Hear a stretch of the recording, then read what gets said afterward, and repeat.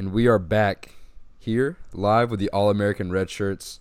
Host, as always, Gunnar Crosby. Co-host, Cam Thomas. Here we go. Cam, long time no see, or no talk, I guess. I am seeing you on Skype right now, but it's been a minute, man. It's been a while. Georgia beat Auburn. Man, it feels good to beat a dog. Dogs on top. We're rolling. Went into Jordan-Hare Stadium and waxed that ass.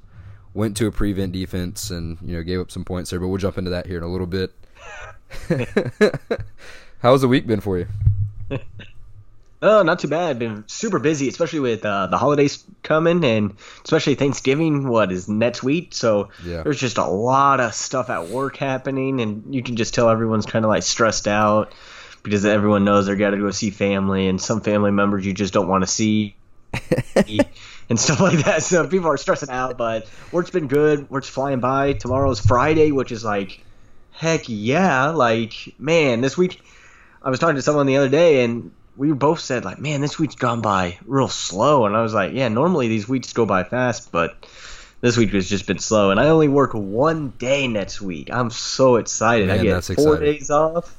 Woo! It's going to be a great week next week. I feel you on that because this Friday, or tomorrow, when the listeners are listening to this today, I guess, will be my first vacation in 4.5 years.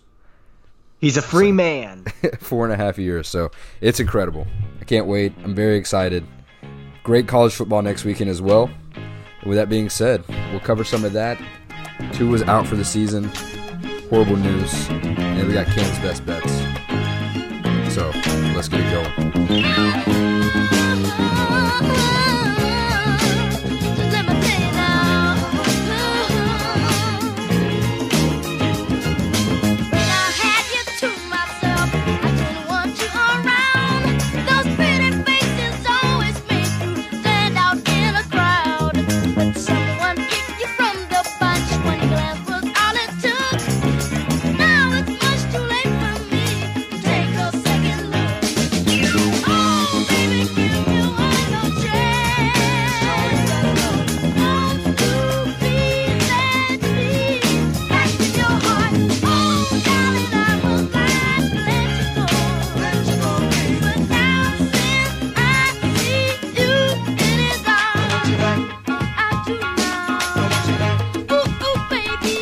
Thank you guys for tuning in. As always, we wouldn't be here without y'all. Man, huge weekend for the Georgia Bulldogs going into Jordan-Hare.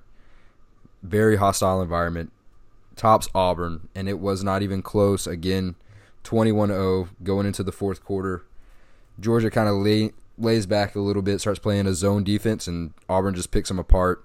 Came down to the wire there at the end. It shouldn't have been close, but we had an onside kick that was recovered by Auburn, but Anthony Schwartz was too fast for his own good.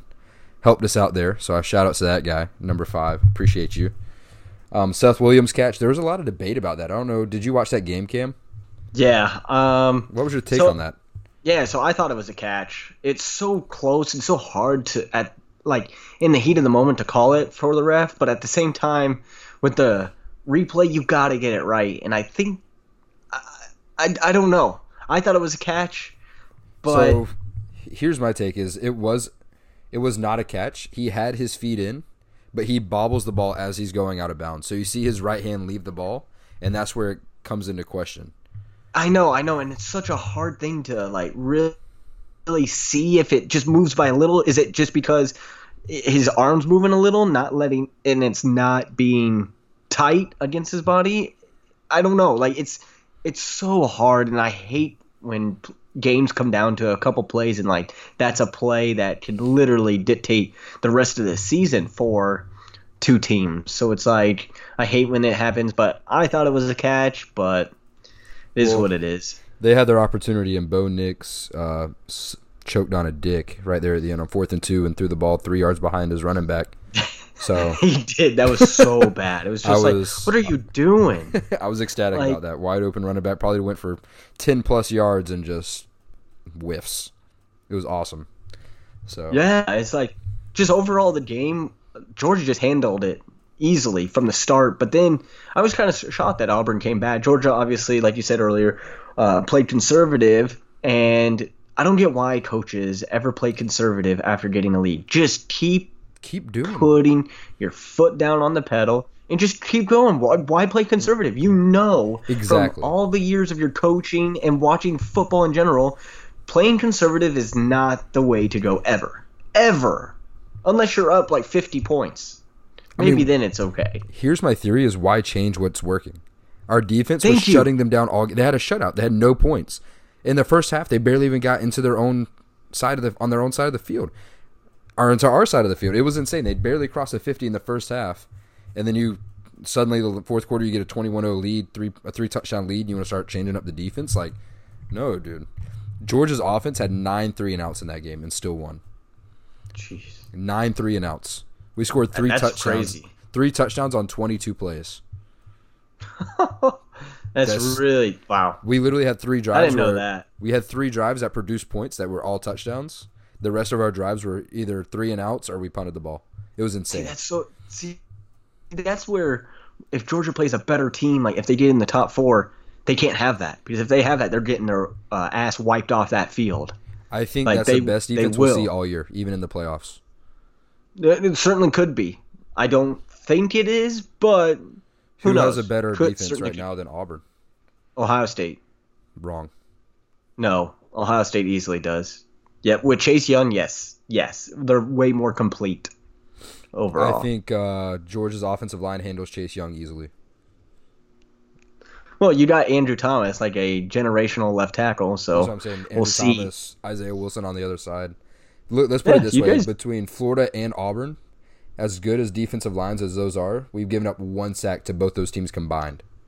Which is incredible, but insane. I just don't think you've played I won't say a complete defense, because I'm wrong in saying that, because Florida's a pretty complete defense and Auburn's certainly a complete defense, but I just don't think you've played somebody like Ohio State's caliber, where it's not just the defense. The offense will put pressure on, say they score a couple times, that will put more pressure on Fromm in the offensive line to keep him upright with the defense bearing down. And if they're playing with a lead, the defense for Ohio State, it's not game over, but they're just coming in, just wrecking people. So, I can see that happening. I agree that Ohio State's definitely the more complete team, and it's not even close compared to Auburn. But I'm just saying, like, you get up a little bit. Auburn's better. You could be, but in this situation, I don't think it would be, because they would be down. Georgia most likely would be down, and the way Ohio State's defense, they will play a little different. They'll play more aggressive. And yes, that will let up a big play here or there, but the aggressiveness will accumulate more sacks, will accumulate more turnovers. So I just think that's a reason why I think Ohio State's defense would be better, just because they would have the lead most likely. Certainly could be wrong, but that's what I would think if they played each other. Yeah, I mean, there's only one way to find out, and hopefully Georgia beats LSU in the SEC championship and moves on. Which they certainly could. But then that sets up talking about how Auburn came back on Georgia, which brings up a good point. Since Auburn came back, there was even a better comeback. The Oklahoma Sooners coming back from 28-3 against Baylor. Baylor was playing out of their mind the first half. It was incredible to see. We haven't seen Oklahoma get smoked this bad in a long time for a first half. And Oklahoma couldn't do nothing. Jalen Hurts could not run, could not throw. Baylor's defense was just in the backfield hitting them all the damn time and just making him roll out, and there was nothing there for him. And it was like, wow, this Baylor team is legit. But then all of a sudden the second half comes out, and it's like Baylor never even showed up. Yeah. They're just like, oh, we got to win.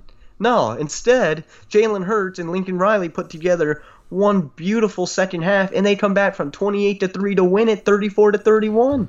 Like, how does Baylor only score 3 points in the second half? Charlie Brewer, their quarterback, was shredding Oklahoma. Them. Was just running all down their throats, and it was incredible to watch, because it's like, yeah, we know Oklahoma doesn't have a great defense, and that's the Big 12 in general, but the way Brewer was just being so tactful down the field, it was beautiful to see. And then all of a sudden, in the second half, there was nothing. Obviously, the defensive coaches for Oklahoma changed some of the schemes and stuff, but Baylor didn't change. And I was a little confused. I was like, Matt Rule, when are you going to do something to help your offense? And nothing came. Yeah, nothing ever. And that defense was on the field though so much of the second half that they were just worn out, and I understand that.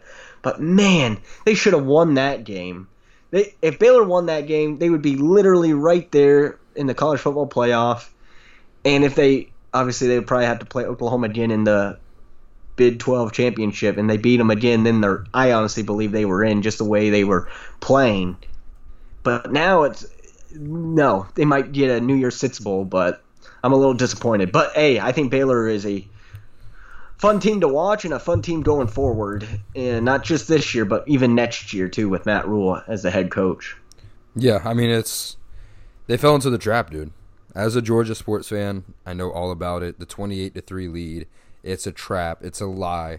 If you ever have that lead, it's not ever actually a lead. Keep playing. Keep playing. But, I mean, Baylor fell into it, and I really chalk it up to Matt Rule learning how to win the big games. You know, he's in that situation, and you got to make an adjustment. You're at home, of all things, in a hostile environment, man. I mean, the student section was rocking, and they're right there on the field.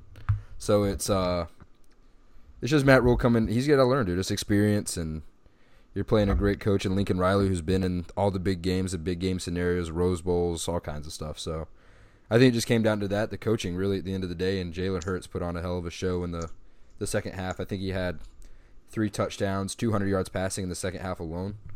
So it was something crazy like that. So, I mean, good for him. They earned it, you know. But Baylor, I agree, is going to be a fun team to watch. A lot of people are really, even saying that they shouldn't even have a football program after what Art Briles did there and the rest of that university. But I think that's a little too extreme. Agreed.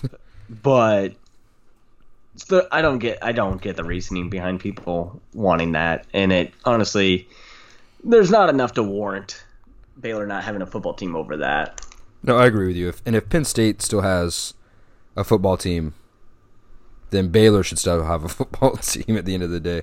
Because, I mean, both universities are just is completely unacceptable, but I agree with you. The extent of what that would do to the university is probably just not, in the grand scheme of things, for the future, 15, 20, 30 years down the line, it's not a good thing. I mean, look at SMU. They got blackballed in, the 80s, I think? And they've never been the same.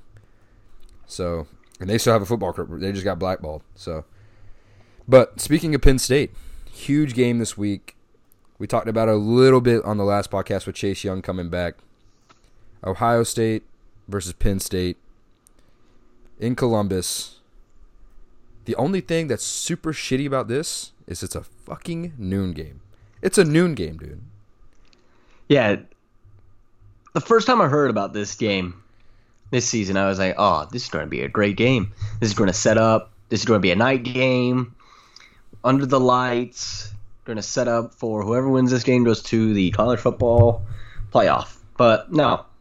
Instead, some smart people out there decide to make some powers to be make it at 12 p.m. and it makes no sense. Like this is the best game of the entire day. It should be at 7:30, 8 o'clock on ABC with Kurt Herbstreit and Chris Fowler calling the game. Like, there is no reason why it should not be there. But no, instead it's at 12 o'clock, and it makes no sense at all. I still will watch it, and I'll still love the game, but it's there's not as much, I guess, flamboyancy in it, and that helps a lot with media and everybody watching it. It's like everyone, obviously there's more people watching football at 8 p.m. than there are at 12 p.m.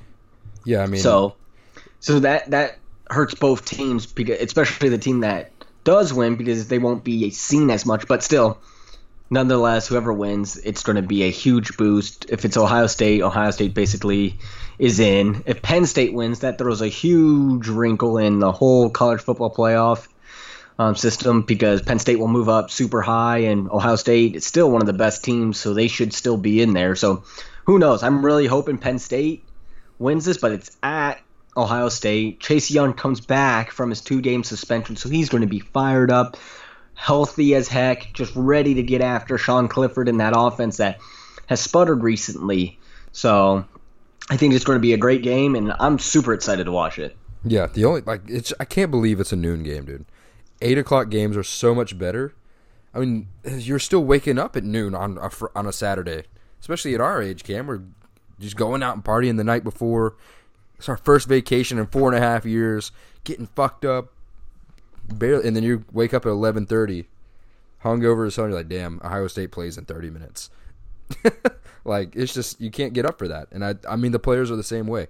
The fans are the same way. I mean, you got to start tailgating at 8 o'clock for that, if not earlier. I've always hated tailgates that early, even though you can cook yourself some eggs and bacon and some waffles, pancakes. Try drinking beer at 8 in the morning. It's just, yes, beer is great at any time of the day, but like beer at 8 in the morning just does not sound good. No. It doesn't taste as good. And then imagine taking vodka shots or tequila. Like, smelling tequila at 7:30, 8 in the morning. Oh my God, that just ruined your day. Like, I'm hungover just smelling it. Like, after the the age of 21, it's just like, you can't do that anymore. The only good thing about 12 o'clock games are, after the game, you got the rest of the day and night to do whatever you want. So you can go downtown and go party with all your friends and everybody else, or you can go home, take a beautiful long nap, and just go watch more college football. Like, it's a perfect situation for that, but 12 o'clock games just suck for tailgating. And if you really like tailgating, you'll understand. If you don't, then sorry, you're missing out on one of life's best experiences out there. Yeah, I mean, the only time it's acceptable is for the Florida-Georgia game, and that's just an all-week party down there at the world's largest outdoor cocktail party. But as my mom says, a beer is just a biscuit in a can. So what better way to start your day? That's true. That's super true. Speaking of Georgia, though, huge game this weekend. Texas A&M comes into Athens, Sanford Stadium, between the hedges. And this is a scary game for me, dude. You would think that I'd be confident coming off a big win in Auburn. Team played well, defense showed out as always. But it's going to be raining. And it could be a letdown game coming off of Auburn that high. Tough, physical-ass game. And you have to come back and get ready in another 7 days to play Texas A&M, who has a dual-threat quarterback in Kellen Mond, who'll probably be the second best quarterback we see all year behind Ian Book. So it's gonna be a good game. They have a great defense as well. There's a lot better defense than what most people think, and their offense is very unique in the fact that it's a 2 running back, 2 tight end kind of set. You know, it's just more traditional than what we're used to facing. We've seen spread all year, and now we got to get prepared for a different style of offense, which good for us in a sense because we run that style of offense, so we see it in practice a lot. But when you're game planning and you're going to have to make this switch, it's almost like practicing for Georgia Tech in the triple option, you know. So I'll be curious to see how Georgia reacts coming off a huge win. It's a 3:30 game, so we got the primetime slot. As always, go Dogs. That's what happens when you're on top. So what is your opinion on this?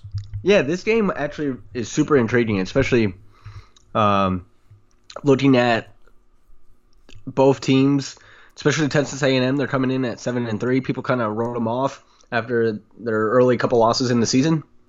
And obviously we know what Georgia's about, and Georgia is one of the best teams in the country, and coming off a huge win, they could have a letdown here, like you said. Texas A&M is coming in to just upset Georgia's plans. With Jimbo Fisher, you never know what you're going to get from Texas A&M, especially the last 2 years. But Jimbo's going to have Texas A&M, I think, well prepared for Georgia. I think it's going to be a closer game than most people think. But I still think Georgia pulls it off probably sometime in the fourth quarter. Don't know exactly when, but I think Texas A&M will give Georgia a great battle, better than most people think. And, honestly, I would not even be surprised, too, if Georgia has a letdown and Texas A&M wins. I could see that, too. Yeah, I mean, I definitely highly doubt it, but I could see it, and I would not be – I guess I wouldn't be surprised, but I'd be semi-surprised if that makes sense. Like, you I can see it, but I can't. It'll be an upset, but regardless, I don't see it happening, but if I could see it happen, like you're saying, it's kind of hard to describe. But Texas A&M could potentially be a 5-loss team. But this is going to be the best 5-loss team in the country. Right now, they're 7-3 right now, and their losses are Clemson, Auburn, and Alabama. Then they play Georgia, and then LSU the week after. Crazy. That's a crazy. Those losses are just like, those are wins. Those are just straight wins. Like, losing to those teams is just wins. Those are better than everybody else's wins. Like, come on, you're playing those teams and you lose. If it's not that bad of a loss, but I know some of the losses are decently big. But you imagine going 7-5, and the 5 teams you lost to are Clemson, Auburn, Alabama, Georgia, and LSU. Like, what do you even do with that? And Georgia and LSU are on the road back-to-back weeks. Yeah, I say fire the coach, because that should never happen. No, I'm just kidding. You should not lose 5 games a season. they're paying Jimbo Fisher way too much. That there's no way they. There's got to be a balance, right? You're paying this dude $7.5 million a year, and then you put him in a schedule like this, like. That's true. No, I just think they just have a super hard schedule this year, and it's second year. What do you expect? So, I think Texas A&M will get there eventually, but right now they're not, and they're just going through their gauntlet. And it's unfortunate that it's happening in Jimbo's second year. I think it's second year. I have no idea, to be honest with you. Second or third year. Shoot, man, time's going by fast. So, next big game, Michigan versus Indiana. Michigan is on a roll right now. Indiana is playing extremely well this season compared to years past. How do you think this game goes as far as for Michigan? They continue this roll that they're on? I believe that Michigan is going to do what Michigan always does when they play Indiana. Play a crappy game and let Indiana be right there, almost ready to win it at the very end of the game. But somehow Michigan will end up winning by 3 to 7 points, like they almost always do against Indiana. Indiana's always so close. They're so close. But I think Michigan, they're looking ahead to Ohio State next week. That's the big game. That's all they care about for the whole season. They don't care if they win, if they go to the college football playoff or anything. They just want to beat Ohio State. And I think they're going to be looking ahead to play Ohio State. And I think Indiana has a real good shot at beating Michigan, especially the way Indiana moves the ball down the field with that offense. And we know that Michigan's defense isn't that good, as good as it's been. Even though Michigan's been playing super hot lately, I just believe Indiana will.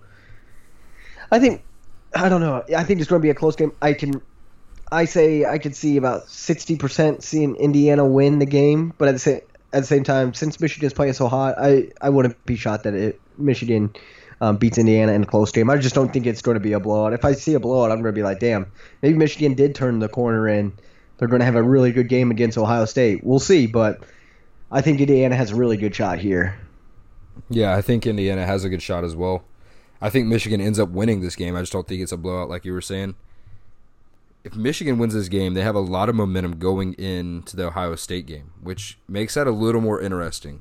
Where at the beginning of the year, we thought that was just going to be a bloodbath, which I still think it's going to be to a certain extent, but not nearly as bad as it was.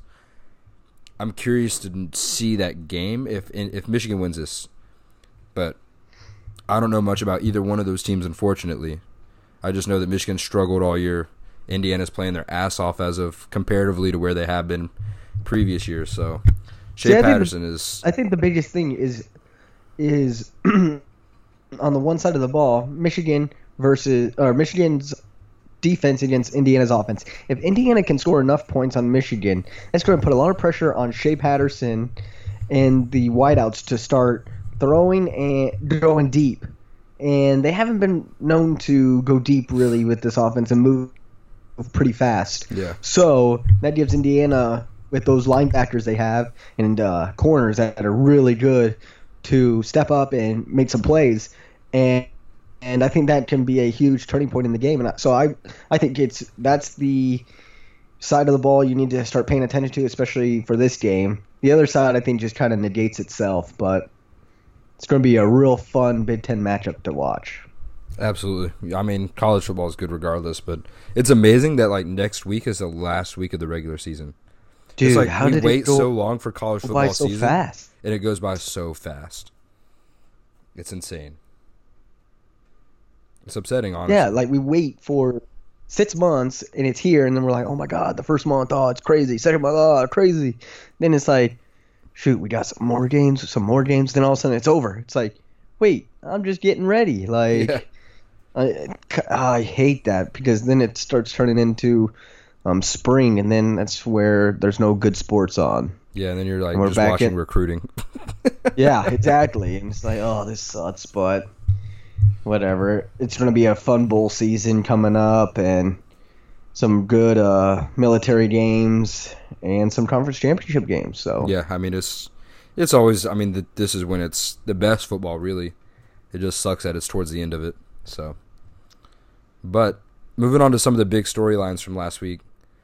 Tua's out for the season with a hip injury, very similar to Bo Jackson's injury that he had that ended his career. Not the same injury, but very similar in certain ways. I don't know where to go with this. I mean, I feel bad for him. Tua's a great leader. Everything you've ever heard about Tua is positive. Never hear anything bad about him. So it sucks that he's injured. If you're Nick Saban, do you play him and, like he said, trying to get that practice your 2-minute offense in some game time scenario and just, work some kinks out in the film room after? Or do you pull him at 35-7 and say, you know what, this is just not worth it? I mean, as a head coach, I would not even had him play in the game, first of all. That's where I think it first went wrong. He should have just been sitting. Like, who cares playing this game? They don't need him for this game. Let the backup get some reps and third string get reps. Why did they need him in this game? There was no reason why. Maybe one reason is to pad his stats for maybe the Heisman, but I think Joe Burrow has that lock and key, but they're thinking maybe Tua has a good shot, and that's why he's in there, and I certainly can see that, but I think it was a big mistake for first having him in the game, and then since having him in the game for such a long time, and they were up 35-7, there's no reason why not to take him out. Like, you're up that much, why do you need him in there? You don't. Take the stud wide receivers out. Put the backups in. The backups need some time to play and shine and get some PT. So it's like, I think it was a terrible coaching mistake, and maybe this is the downfall of Saban. Maybe recruits just see that Saban doesn't care about them as much as he likes to say he does. I don't know. I mean, we'll see. Yeah, I completely agree with you in certain aspects of that. I disagree with saying that Tua shouldn't have played at all. I still think that any time you have a conference game that it means something to a certain extent. You got to play them. I mean, anytime you play any game, you should play your starters at least the first half. Is my opinion. But even when they're not healthy. No, I mean that's like he came in with.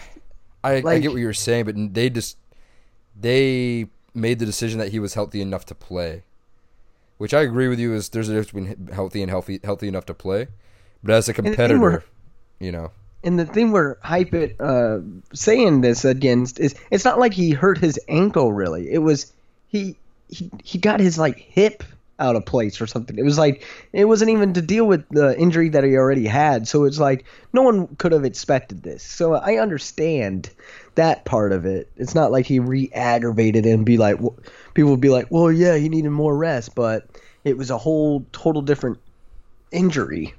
Yeah. And going back to what you said about the recruits realizing that Nick Saban doesn't really care about them as much as they would like to think he does. He actually did an interview, our press conference after obviously addressing the Tua injury, and he's like, yeah, I called him and he cheered me up, and then I called him the next night and he cheered me up again.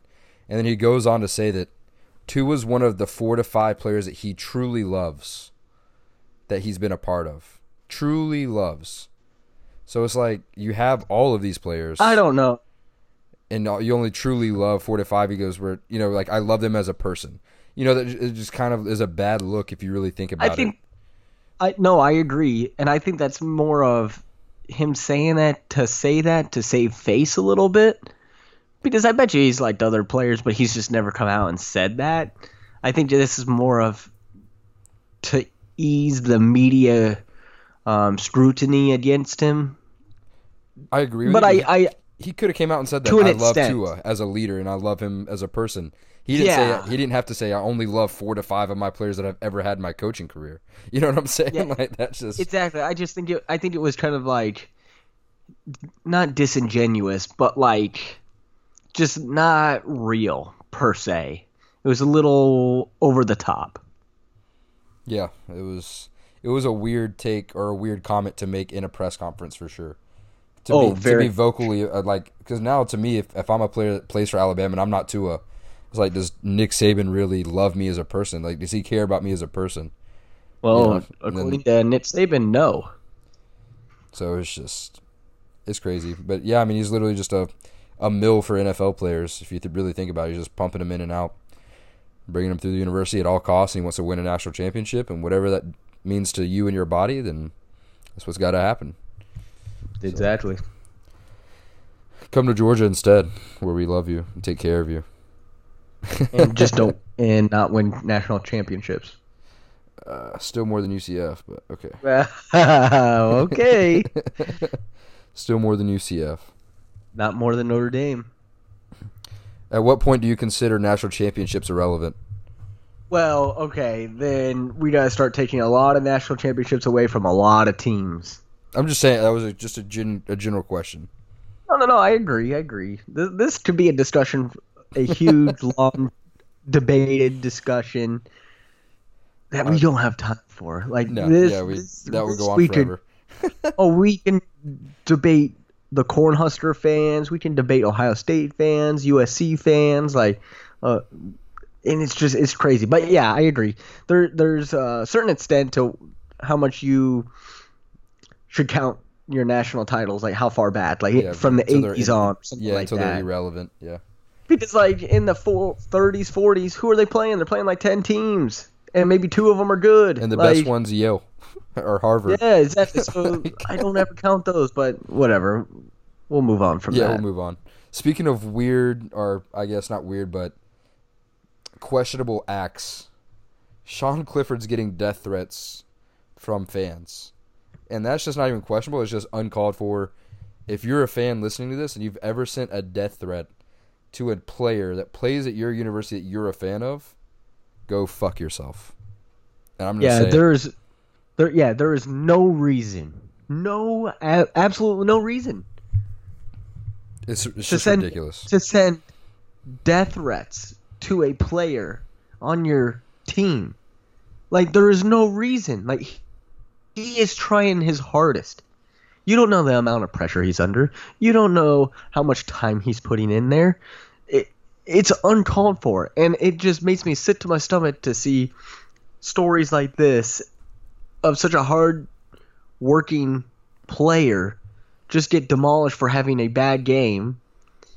And the people that send these get away scot-free and aren't held accountable for what they're saying. Like, yeah, they should definitely.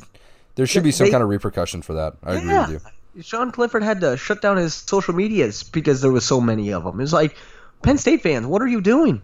It wasn't too long ago where you might not have a football program, and now you're sending death threats to your quarterback. Like, that's just a low class. Yeah, just like way low class. Like, and I like Penn State a lot, but like some of those fans, and like a little earlier this year, you had that Penn State fan sent to one of the players about how his fucking hair or whatever. Yeah, hair is not a good look. So it's like, I completely forgot about that.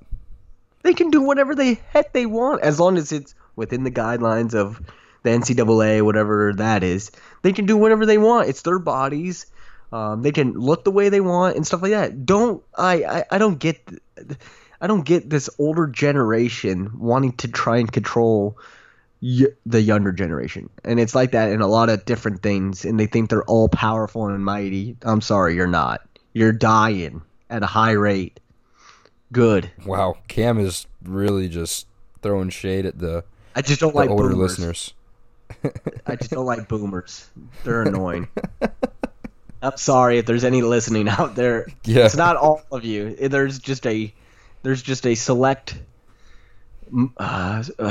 group of them. Yeah. That are just awful. Giving you a bad name.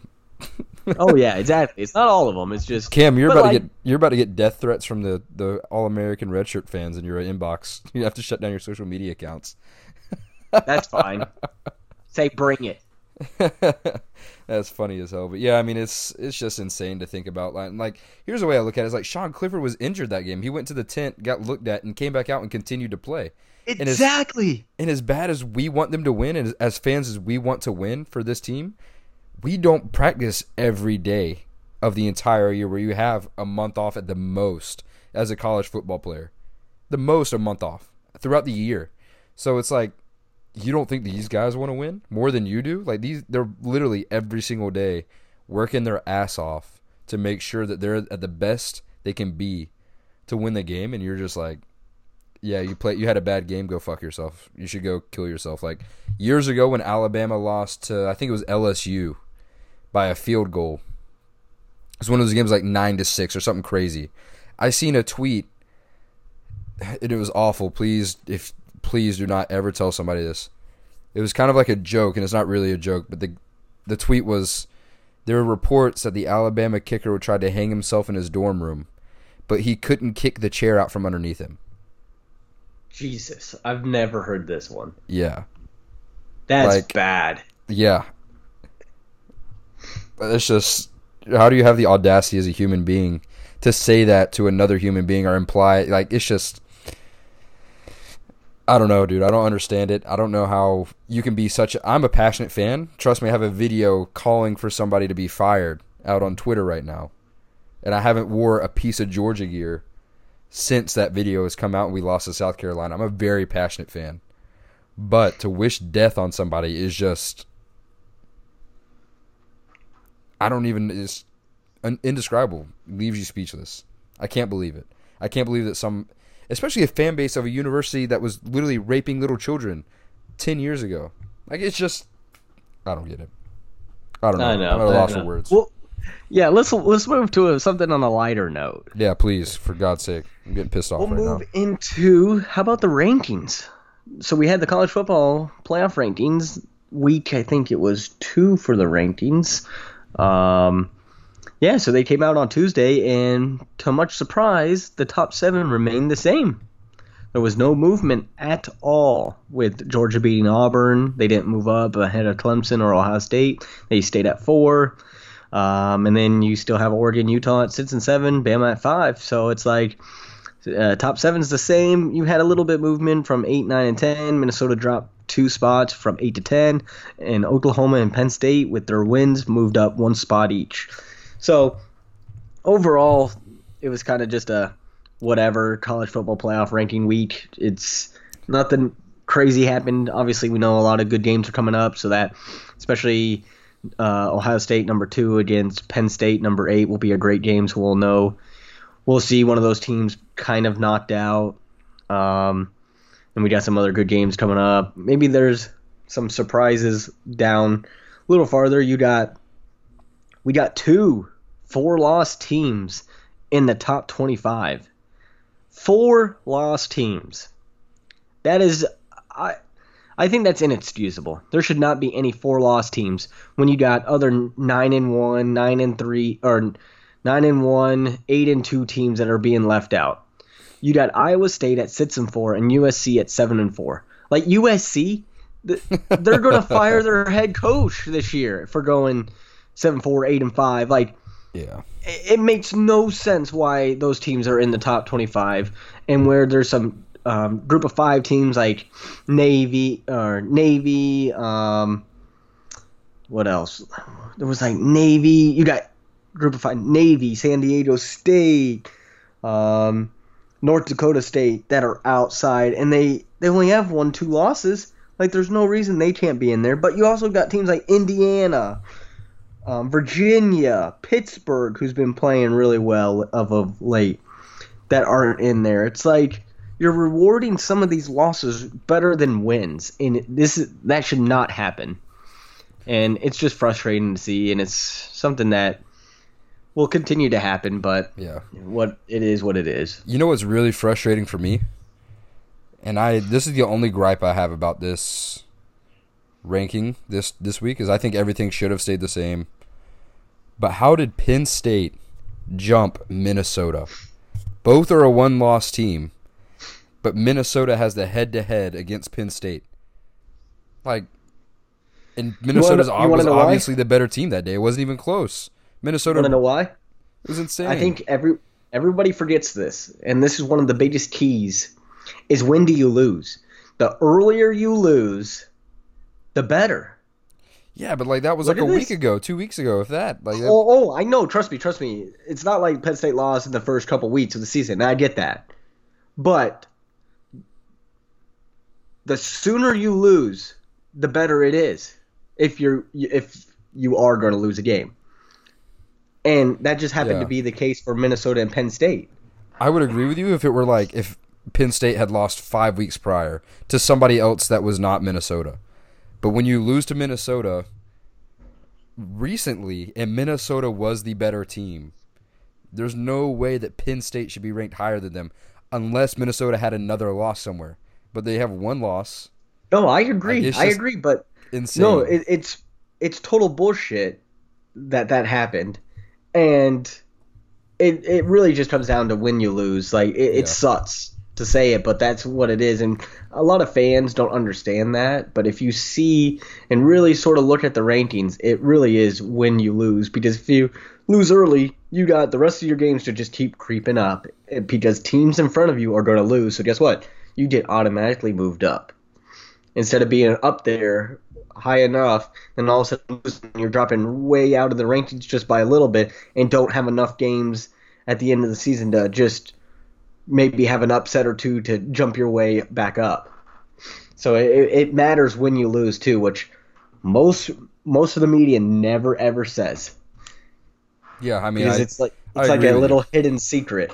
Yeah, I agree with you. You give your chance the opportunity, like you said, to prove yourself again in other games. So, yeah, I mean, that was the only thing that I noticed, though. I was kind of like, what in the hell? Like, how did that happen?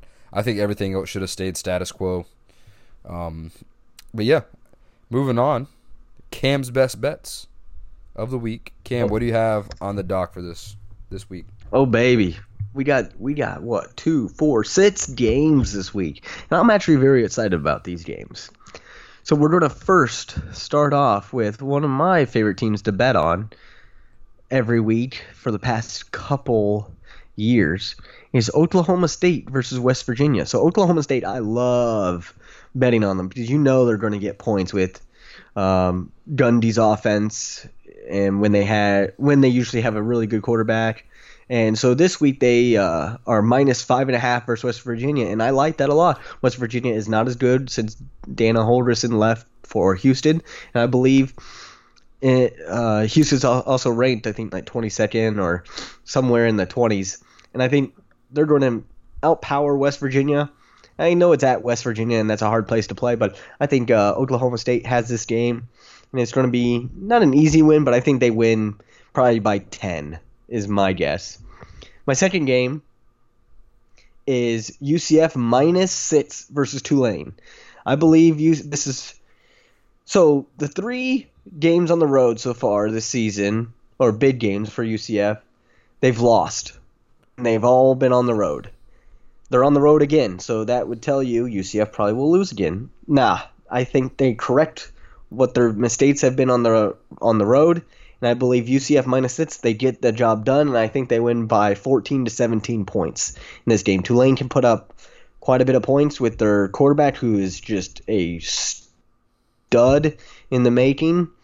I think their quarterback is like Justin McMillan. He was a transfer from LSU, something like that, and he'll run the ball up and down UCF. So that's going to happen.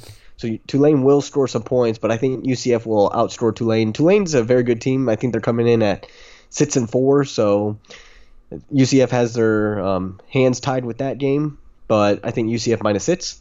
Next game is Penn State versus Ohio State, and I have Ohio State -18. So I've been very conflicted. If there's a game like this big of a spread versus 2 top teams, you almost always take the plus. but Ohio State's playing at another level that we haven't seen before. And Penn State, I just don't think they're going to get up for this Ohio State game in Columbus at 12 o'clock. I think Ohio State wins this game pretty easily. I think they win by 24 to 30. I think more like 24 points. And I think they cover the 18-point spread. Normally, I don't ever bet on a spread this big when it's these too big of teams, but I'm going to ride with Ohio State minus 18. Next game is Michigan versus Indiana, and I'm taking Indiana plus 9.5. So, like we said earlier in the podcast, Indiana always plays Michigan tough. It's always a close game. I'm taking the points in this. That's a free 9.5 points. I think even Indiana could win outright. So I'm taking Indiana. Go Hoosiers. Next game is Texas versus Baylor. Baylor's coming off that horrendous loss, being up 28-3 against Oklahoma. I think they are fired up. They need to keep winning. They still have a shot to make the college football playoff. And I have Baylor plus 6. They're actually not favored in this game, which is actually surprising. And that it kind of blows my mind how Baylor is not being favored in this game. And it makes no sense after what they've been through and everything that they're playing for. I think Baylor is definitely going to do really well. And I think Texas just hasn't been the same Texas team we've seen in the past couple years, especially with Sam Ehlinger. He hasn't played to the level that he's normally playing at. And actually, I was mistaken. Baylor is minus 6. So Baylor is favorited. So obviously, I'm taking Baylor minus 6. I think they win by, 10 to 14 points. But Texas is just on their heels. They just haven't been playing well, especially Sam. So I think Baylor gets the W, and it's at Baylor, so that gives them a little extra advantage. So I have Baylor minus 6. And my last game is Memphis minus 14 versus USF. USF is just in the dumpster. They're not a good football team, and they're going to be playing at home, and their home crowd is like 10,000 people. And they play in an NFL stadium where the Butts play, and they'll have nobody there. You got Memphis coming in, who's fired up, could go to the New Year's Six Bowl, so they have a lot to play for. And minus 14 is not that big of a spread, especially with Memphis's offense and Brady White as quarterback. I think they win maybe about 28 points against USF, so I'm taking Memphis minus 14. And those are Cam's best bets of the week. How do you think you're going to do this week? We're looking at 6-0? To be honest, I think out of 6 games, I think we go 4-2. 4-2. That's a realistic goal. I think the big toss-up is that Penn State-Ohio State game, because that minus 18 is huge. And then I think that another game that's a big toss-up is that Michigan-Indiana plus 9.5. I'm just rolling with what the statistics say at Indiana plus 9.5. Take the points of just how they've played the past couple of years. So those are, I think, the 2 games that are very tough betting-wise. The other games I think I get pretty easily. But watch I miss the easy games and I get the 2 hard games, so I go 2-4. Just watch. Yeah, I don't know if UCF covers. I think they lose outright. Take Tulane on the money line. Oh my God, I don't know. If that happens, just fire our coach, because that's unacceptable. If you lose to Tulane, where do you go as a fan? Well, I'm going to Notre Dame, and that's not anywhere special. Much better. That's not much better. At least you're choking in the big games at Notre Dame instead of the small games. So. Yeah, which that sucks in its own right. Yeah, trust me, I know all about that. Let me tell you. Let me tell you, buddy. We'll take Kirby Smart off your hands. We'll trade you. I would take a bullet for Kirby Smart. Now you're saying that after your Twitter rage, saying you're going to fire the coaching staff if they didn't pull that game last week out. If we lost to Auburn, every coach should have been fired. See, if you have a 21-0 lead going into the fourth quarter and you lose that football game, you deserve to be fired. You know what that's called? That's called a fair-weathered fan. That's not true at all. I don't know, man. I would be a Georgia fan regardless. That doesn't mean I have to be a fan of the coaching staff. Even if they went 0-12 for 4 seasons in a row. 100%, I'd still be a Georgia fan. I have too much pride. Wouldn't. I have too much pride, dude. There's no way. I made it through the Joe Cox era. I can make it through anything. So, but I don't know if that'll ever happen at the University of Georgia, at least in my lifetime. Nah. So, we're not South Carolina. Yeah. Can't get much worse than them. It's amazing to think that they were 0-12 when Lou Holtz was there, which is like 2000, 2001. Yeah. 0-12. It's insane. I don't know how that happens. What do you mean you're a UCF fan? What do you mean you don't know how that happens? Well, to be honest, our 0-12 season, we should have won like 3 or 4 games. If you watch the games and see how close it was, we just faltered right at the end of a couple of the games. So, honestly, that's such a misskewed record. But, hey, they did lose the game, so we did go 0-12. But, hey. Here's the difference, though. It's like UCF is not, like at the time, was not a powerhouse program. No, exactly. Where I wouldn't say South Carolina was a powerhouse program by any means, but they've had a historied program. Yes, exactly. So, but for you to go 0-12 at the University of South Carolina means you're losing to like the Citadel and teams like that you shouldn't like be losing to at all as a Power 5 program. Like you just shouldn't be, and you go 0-12. But it is what it is. Pretty bad. That's like Baylor 2 years ago going 1-11. Yeah, like 1-11. That's Matt Rule's first year coaching. It was just like, oh wow, 1-11. Then what was he, 7-5 or something? I think 7-5, and then the next year they guess where they're at now. They have 1 loss. Like that's how you do it. Yeah, good for him. Good for him. Yeah. So awesome, man. Well, I don't know if I'll speak to you before Thanksgiving because I'll be out of town. I think we will. We will for sure. Yeah. So. If not, happy Thanksgiving. To the listeners, if we don't talk to you before Thanksgiving, have a great Thanksgiving. Enjoy it with your family, friends, whoever you want to spend it with, or whoever you're planning to spend it with. And eat a lot of good food and give thanks to those around you and be appreciative of all the blessings you have in your life. And with that being said, go Dogs. To hell with the Aggies and to hell with Georgia Tech. Yeah. Happy Thanksgiving to everybody. Have safe holiday. Enjoy family. Don't eat too much turkey. No such thing. And yeah, exactly. I'm gonna have way too much turkey. Hot take before we end this. And stay safe out there. Before we end this, what? Turkey and ham might be the worst thing on the table to eat at Thanksgiving. The sides always are way better. I can say ham, not turkey. Turkey and gravy is like just delicious. But I'm a sides guy. I like the mac and cheese, the mashed potatoes and gravy, the dressing, the pie. No, I agree with you, but like the ham is the worst. But turkey is up there as one of the best. You can't put turkey too low. I just think that all of the sides top the main meats at any dinner, Christmas or Thanksgiving, Easter, doesn't matter. But I just had to say that before we're out. So see ya. See ya. Blinded by the light, wrapped up like a douche, another runner in the night. Blinded by the light, wrapped up like a douche, another runner in the night.